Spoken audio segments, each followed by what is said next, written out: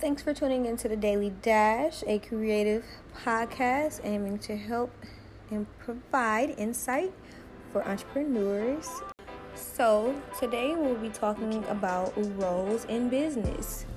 I think a lot of entrepreneurs and business owners currently have this connotation that honestly, the CEO is the only person that matters. The owner, the founder, that's the most important role.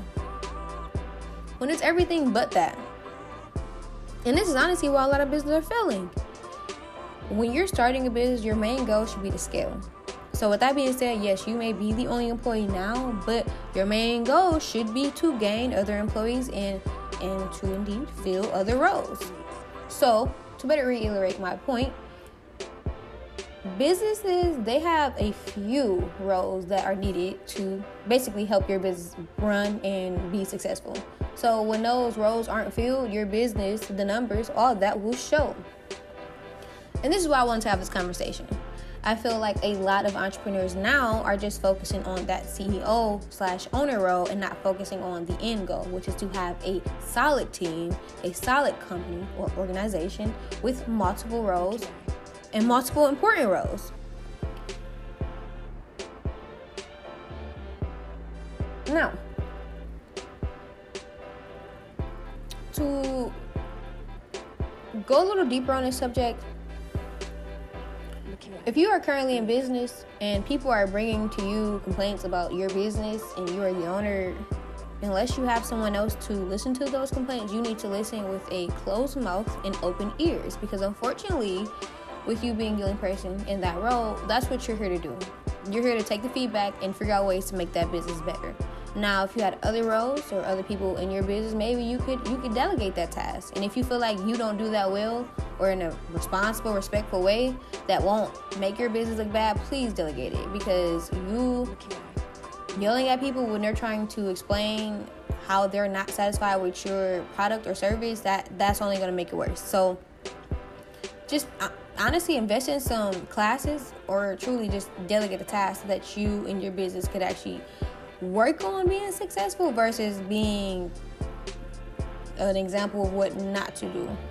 Another thing about the roles that I think is important to touch on, not like I just said, not everybody's good at them, for one. No, everybody's not a good owner. That's just the truth of it all. Number two, that's not what everybody wants to do. So a lot of us are only the owner because we have to be in the process of growing our business, but a lot of us did not start these businesses to be the owner. We start these businesses to actually be the one offering the services or, creating a product. So on and so forth. So just evaluate that. Always keep in mind, what is it that you do well? What is it that you want to be doing for maybe the next 5 or so years? And then honestly remember that your goal is to scale so that you can do those things that you actually like to do.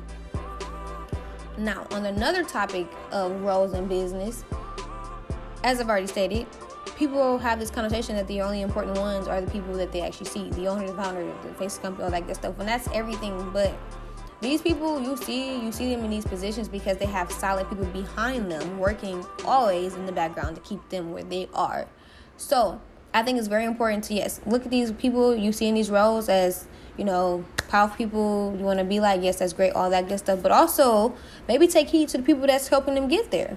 Pay attention to the people that literally are working in the background so that maybe you could see, is that what you want to do? Is that what you're good at? Personally, I play the person in the background. I can assure you I will help more than 10 people touch 1 million, and I will be fine with that, even if I personally haven't touched 1 million. Why? Because I know that I'm a person that I personally like being in the background, and I just love helping people. I love helping people that are around me. If you have something you're passionate about and I have a few skills, I want to help you do that the best way that you can with no strings attached. I don't want to do it because I have this secret thing or this I don't know, whatever people be doing, a secret thing they want to get over on. None of that. I'm doing it because this is what makes me feel good.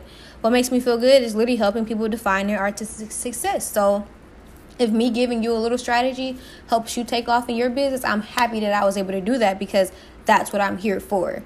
I understand my role.